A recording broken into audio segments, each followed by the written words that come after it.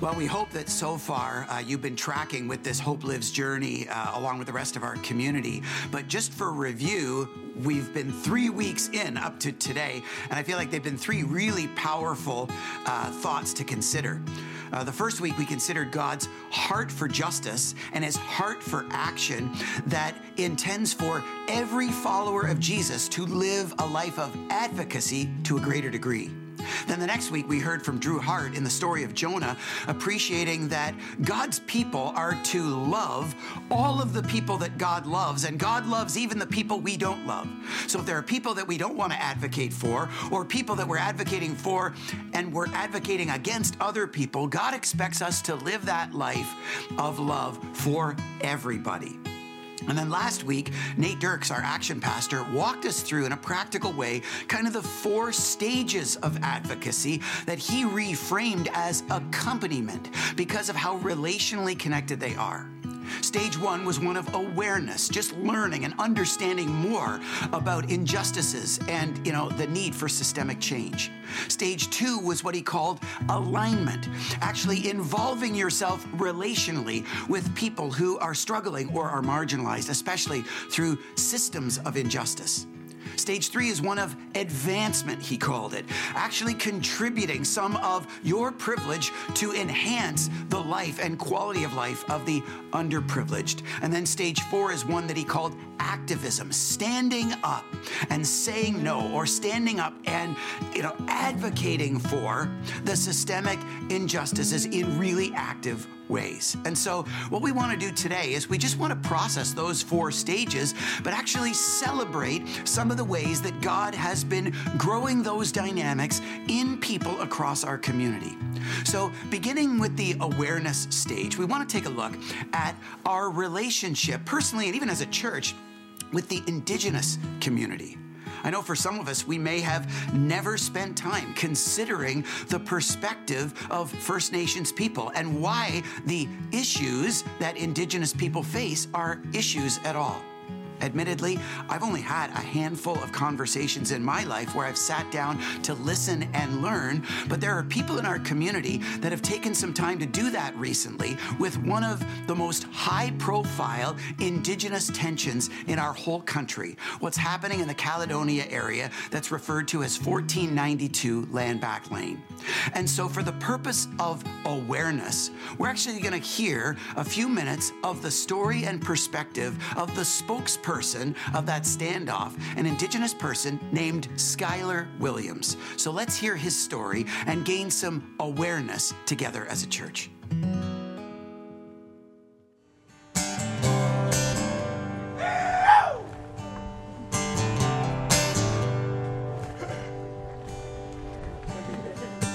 She wasn't mine. She never was. Welcome to Land Back Lane. I'm Skylar Williams. We've been here since July 19th and are continuing to hold strong of our peaceful occupation of our lands, despite OPP violence being continued on Six Nations people who are, again, peacefully occupying our lands. Bury that score. We sided with the Brits in the revolution. And so because of the loss of land that we had in New York State, we were granted the Haldeman Tract, which was 6 miles on either side of the Grand River from the mouth to the source. And so it's a massive tract of land in southern Ontario. At the very start of the Canadian Lands Registry, people were being encouraged by the federal government at the time to take up homes and homesteading along the tract. And so there was these massive land grants that were given to squatters. There were some valid leases that were made, and then a bunch of that money went into the Six Nations Lands Trust that was held by the federal government, that was used for the Grand River navigation, Osgoode Hall in Toronto, the Welland Canal. So massive infrastructure projects across the country, not just in Ontario, but across the country. All of these dollars that were spent of Six Nations dollars that were used to do all of these massive infrastructure projects, and none of that money ever came back to Six Nations. And I mean, when a quarter of the entire country lives in southern Ontario, this is, a very lucrative tract of land that, our community has never seen a dime for. And so for us to make a stand and say that this is Haudenosaunee territory, and you're not going to roll up massive 1,400 home development directly on the doorstep of our community. He was crazy. Like, there are processes within the government for reserves to be able to grow, the additions to reserve process, which has been in place for the last 30 years. And it has never worked for any community, and so not one reserve has ever gotten any bigger across the country. We need that opportunity to do that. And if you're going to roll up massive housing developments on the doorstep of our community, it hems us in. It puts aside our ability to be able to grow. And so for this to continue, that massive land thefts is infuriating for our people.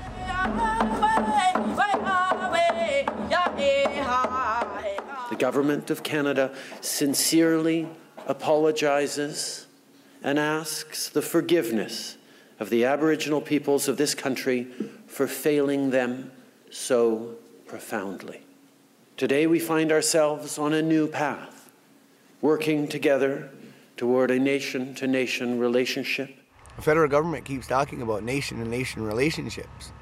We can't have nation-to-nation relationships, or certainly not negotiations, when we have the barrel of a gun of the OPP down there pointing those guns at our people.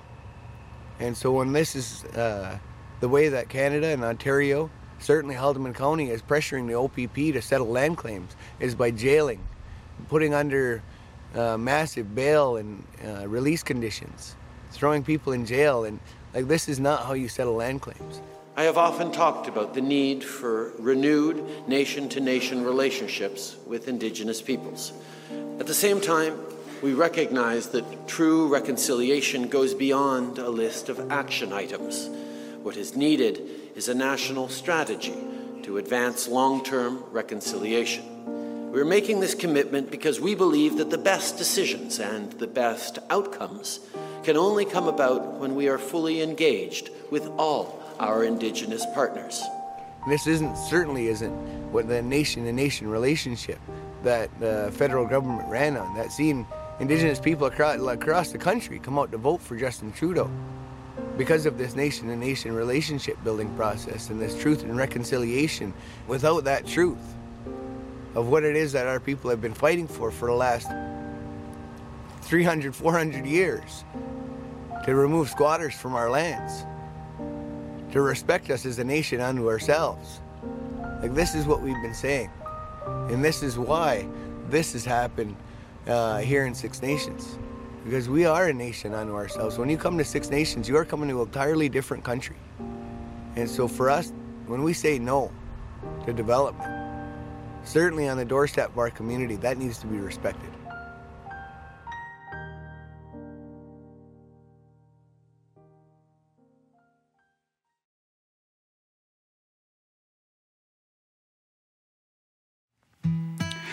If you're looking to gain more awareness about our relationship with First Nations people or about any other dynamic that our church has been involved in lately, I would remind you of what Nate instructed us to do last week, and that is to go to our website, southridgechurch.ca/hopelives, and there's a whole kind of grid there that you can check off depending on the stage of advocacy development that you're at and the interested issues that you're curious in taking steps further in. You can check off those boxes, and people from our action department will follow up with you and help you take next steps. Another action step that you can take is to go to our podcast. You can go to southridgechurch.ca/podcasts and follow our most recent version of our Finding Our Way podcast, which was an interview I did with a friend of ours named Derek Parento to help describe how we as a community can grow in our awareness and in our lifestyle of advocacy when it comes to being good relatives with First Nations people. The next step that we want to take is to celebrate the way that God has been stirring in our community around the step of alignment, coming alongside people in up-close and personal relationship. And so to do that, we want to hear the story of a couple associated with our Welland community named Dwayne and Tammy. Check out their story.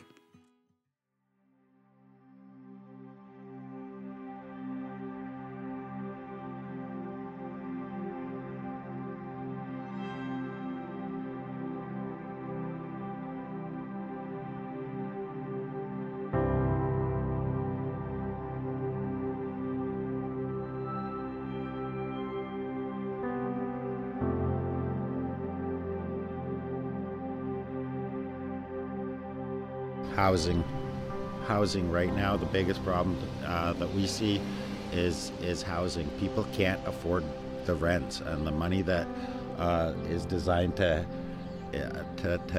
get you into these places, it's just simply not enough. Even the lower quality units, they're still asking a ridiculous price. Like, your single person can't afford a decent room where he's got enough food and money to get through the rest of the month. That's the problem. The amount of funding that the government gives to allocate towards rent is just simply not enough. And a lot of people are ending up having to spend food money, medicine money, and then they're left with nothing. And that's a real kick in the teeth for a lot of these people. Everything becomes a lot harder to support your family. For low-income families and for low-income workers or median workers, a lot of it is financial, but I think an even bigger part of it is the social aspect, where people just simply aren't getting the same exposure to friends. We're used to going to events throughout the week, showing up to get together, to eat, to enjoy each other's company. And for us, even a lot of that isn't so much to go eat, although they do have good food, but it's more social. But it's mainly a huge part of our lives that's been disrupted. And prior to the pandemic, there's people that to get out to these events is a big thing because of maybe mental issues, because of social issues, because of stigmas or whatever, societal stigmas, and so they don't go out. And when they do go out to these meals, that's a big thing, and that's one of the few or only things that they do. And I'll tell you, one of the things that makes Southridge dinner stand out is the fact that the volunteers actually come and sit with us, and they'll come and eat with us and chat with us and actually get to know us.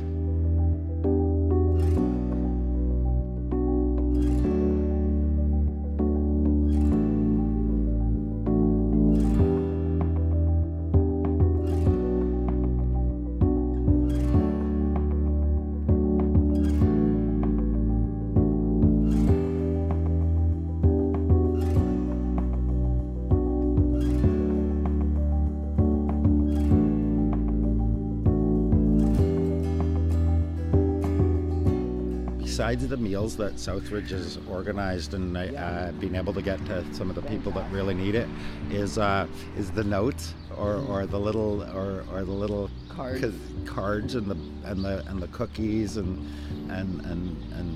the words that that say that we miss you, and we miss having you out. So that's really nice. Yeah. Like, we were so fortunate. We were able to go out with, we had a picnic in the park with Ken and Bertha just before it got really bad. And then, and that was one of the last really good outings we had, and then it was pretty much locked down. By getting to know, for example, us, we might not be in full need of, say, help.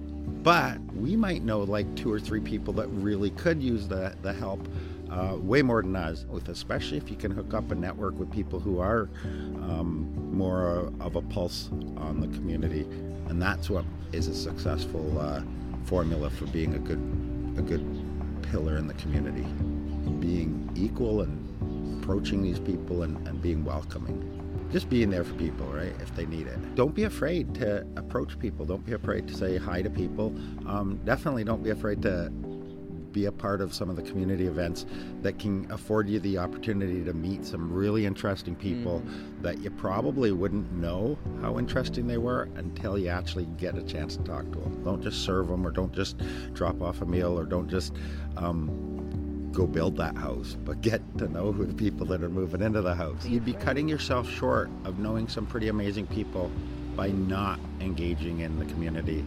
Don't just do the actions, follow up with the people that are benefiting from your actions. Because it's great that you're doing it, and it's great that you're community driven, but if you don't know the community that you're helping, then it's kind of not pointless, but you're not getting the full benefits of what you're contributing. Did you see how that alignment worked? where through a food program, people in our community like Ken and Bertha Wilms came alongside people like Dwayne and Tammy, who now come alongside others across the Welland community. That's why it's actually kind of a struggle where we talk about Southridge and marginalized people like we're one or the other. That's actually called othering, and we don't want to do that. We want to live in a friendship that makes a difference, where we experience the power and the reciprocity of meaningful relationship through the advocating step of alignment. But we learned last week that advocacy goes beyond just alignment. It actually requires advancement, contributing some of your privilege to help enhance the quality of life of those of less privilege. And to celebrate how God's been doing that in our community, we want to hear the story of Glenn and Sandra Reimer and their family together in aligned relationship with some of our Grenadian friends as part of our Vineland location. Check out what God's been doing there as of late. Some people see us come here and think, oh, we're just black guys who just, come here to work on the farm. And they don't really know deep inside the stories, who is. I'm a father and a grandfather. I love my kids. I want to be there with them, It's hard sometimes to be away from your family. We grew up really tough. It was hard. We were not rich people. We were from a poor family. But our parents did as much to do the best to take care of us. All we guys here do have jobs. I'm a tailor by trade. Dunbar was a carpenter. We had a painter. We would get paid much better here, and that's one of the reasons that we do our best to make things better day, to build a better life, to build a better home, and our family would be better taken care of. I knew Dunbar from a really young age. At the age of 11, 12, or 13. We've been living here together with Dunbar for 8 to 9 years. So we live like brothers here. We look out for each other. And he was a very, very hard worker. I knew Dunbar. Me and Dunbar almost born together. Dunbar is just 2 months older than me. We born in the same village. We grew up in the same village. Me and Dunbar is turned friend by working in Canada 9 years ago. And then me and Dunbar work a lot in the field together. He cared 120% for this family. He would call his kids every single morning. They meant every single thing about it.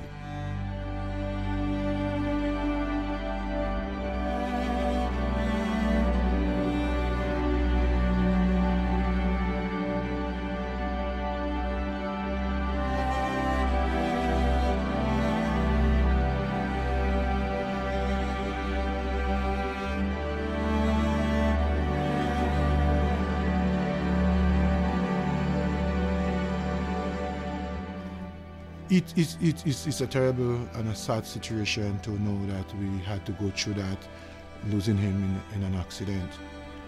It has been a really tough time and something hard that we guys are struggling to admit and to deal with. I was touched by every person who come over to visit, who brought cakes and lunch and food and just wanted to support in some way, wanted to know what they could do.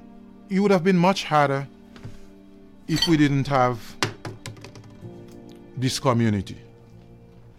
Not just because of the accident. We had people in this community who were looking out for us. We would go to church with the Remys, who would invite us over to lunch and dinner, and they get to know our wife and our kids, and they had our wife number, our kids on Facebook. If something went wrong, they would be able to contact them. Well, we first got to know the guys because Dunbar came over to our house and introduced himself to us, and it was just kind of neat. But we've reached a level where we definitely feel like we have family in Grenada and family with these guys, yeah. The casual conversations turn into, a little bit more, and you find out similar stages of life with family and kids and that kind of thing, and just, it was nice just being able to chat about where you're at with children and what they're doing in school or how they're doing, and it was just real fun getting to know them that way. Well, coming swimming sometimes after work if it's a hot night. Devin and our youngest daughter Kira have had fun challenging each other to cannonball competitions in the pool, and just like being family with each other. We feel like we have family in Grenada now. Glenn and Sandra is very, very good to us. Very nice people, and I wish them all the best of their life. I am so proud and so happy to have these neighbors and to have people like Southridge Community Church who look out for us, who would invite us, who would have dinners for us. I personally feel that I wouldn't have liked to be nowhere else to deal with something like that besides home than here. Even though we have this kind of bad situation, there is something good coming from that. There is neighbors getting to get to know each other better. There is friends wanting to meet us and know us a bit more, know our family back home, why we are working so hard.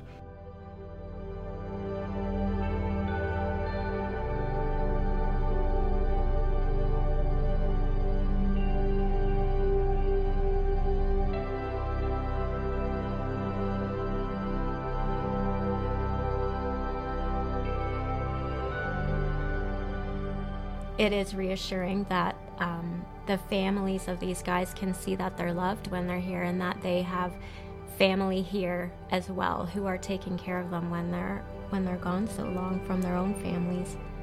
Look out for us a little bit more, not because we are farm workers. Pay attention to the guys who come here to work hard and provide food for the nation. Don't have us, like we are nobody. We are somebody. We are somebody, We live with family, back home, to come here only to better ourselves, only to better our life, only to give with family a better life. Yeah, and we like people to show us love. Yeah, we're not hostile people. We are loving people, and to show us love, then we come into you. Our friendship with our Grenadian friends it's benefited us hugely. Like the things we've learned from them, the positivity in their lives. They're so far from their family. They're working so hard. Our relationship is mutually beneficial for sure, and I feel like everyone could benefit from getting to know the guys. I am grateful that God has placed us in a spot like this where we could have this kind of family around who look after us. I mean, I couldn't ask for much better. I couldn't. I hope you can see by Glenn and Sandra's story together with our Grenadian friends that love is a lot more than a feeling. Love is an action that does things, that exercises hospitality, that provides care, and that meets needs in a practical way. That's why Pastor Nate refers to it as advancement. It advances the quality of other people's lives. But even then, a life of advocacy doesn't stop there. We've been learning that it's not just about helping people out of their struggles, in a raging river, but actually looking upstream and looking at what the systems are that cause people to struggle in the first place. And one example of that, it actually happened a few years ago, and we recorded it a number of years ago, was through our St. Catharines location with a friendship that one of our pastors, Tom Lowen, had with a guy from our homeless shelter named Norm Arnold. And some of you have seen this story before, but we felt like it was too special not to share. So let's celebrate this God's story of activism in the life of Tom and Norm. Check this out. When we got to the hospital, I realized something was horribly wrong. As the doctors were still trying to figure things out, I found myself in a sudden conversation about end-of-life scenarios, and she essentially told us, the exact words were, people don't recover from what Norm has.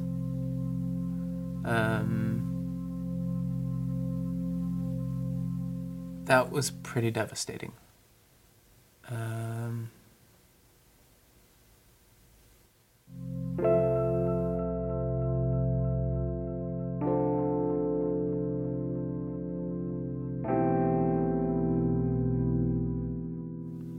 At the time, I remember thinking, with all of the stuff that Norm has been through in his life, that chicken pox or shingles was the thing that was going to actually take him down. I just couldn't believe that. It wasn't the violence, it wasn't the drugs, it wasn't the years spent in prison, it wasn't the unhealthy lifestyle or the homelessness. So the next day, I went to work. It was Tuesday, I remember, because we had a staff meeting. I remember just saying that we were told that people don't recover from what Norm has. But I felt in my heart, and I remember just saying, but they don't know the God that we serve. So we huddled into groups and everybody prayed. And I left the staff meeting and went and picked up Sarah and went back to the hospital. And to our utter shock and amazement, when we walked in the room, Norm was sitting up with his eyes open. The next day when we came back, all I can say is it was like he was completely back to normal. In fact, the doctor came in and told us there was no medical reason to keep him in the hospital anymore. They were going to discharge him. So we didn't really know how to react to that. It was exciting that he wasn't going to die, but kind of strange to think about now. What does this mean? I was at my brother's house, and the two of us were trying to get to the bottom of how could this have possibly happened? Why did they not treat him in the first place?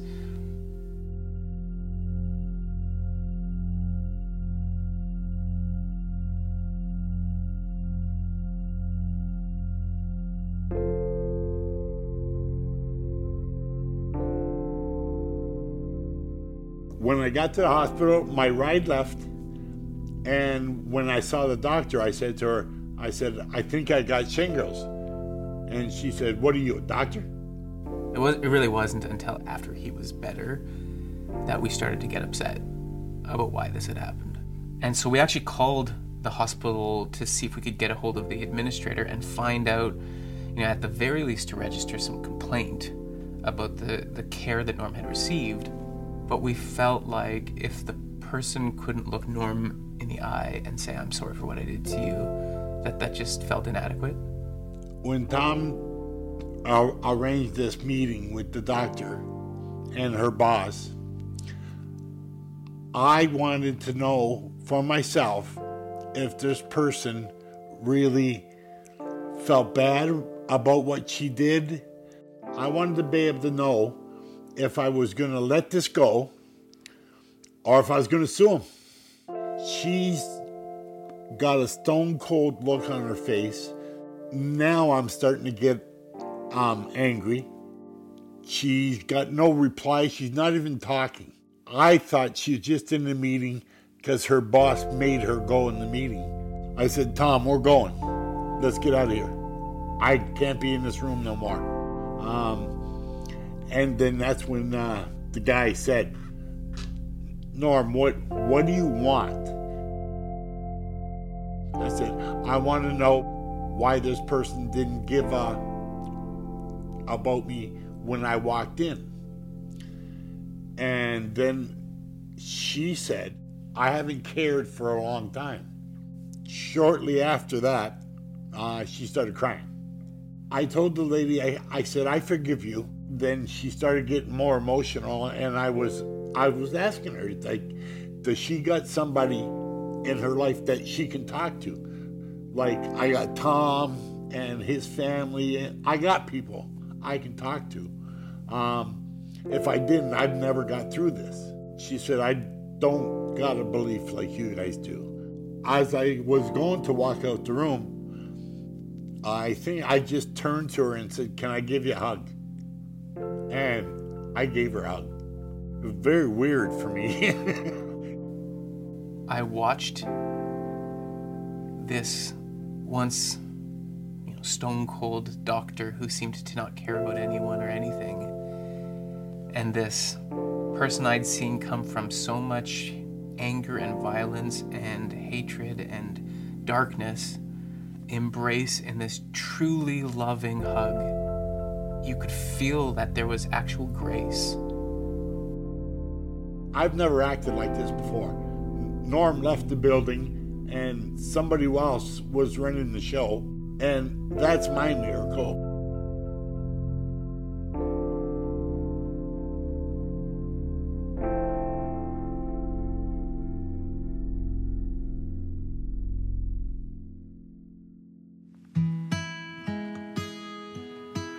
Part of the reason we wanted to show that video is because a number of us are just days away from kind of remembering the 1-year anniversary of when we got the news that Norm Arnold actually passed away on Christmas Day last year. And I know that there are so many people in our community who are affected by Norm and are going to miss him dearly. But I know a number of us have talked and felt like Norm probably wouldn't have done too well in a global pandemic. And so maybe enjoying Jesus is a better reality for him.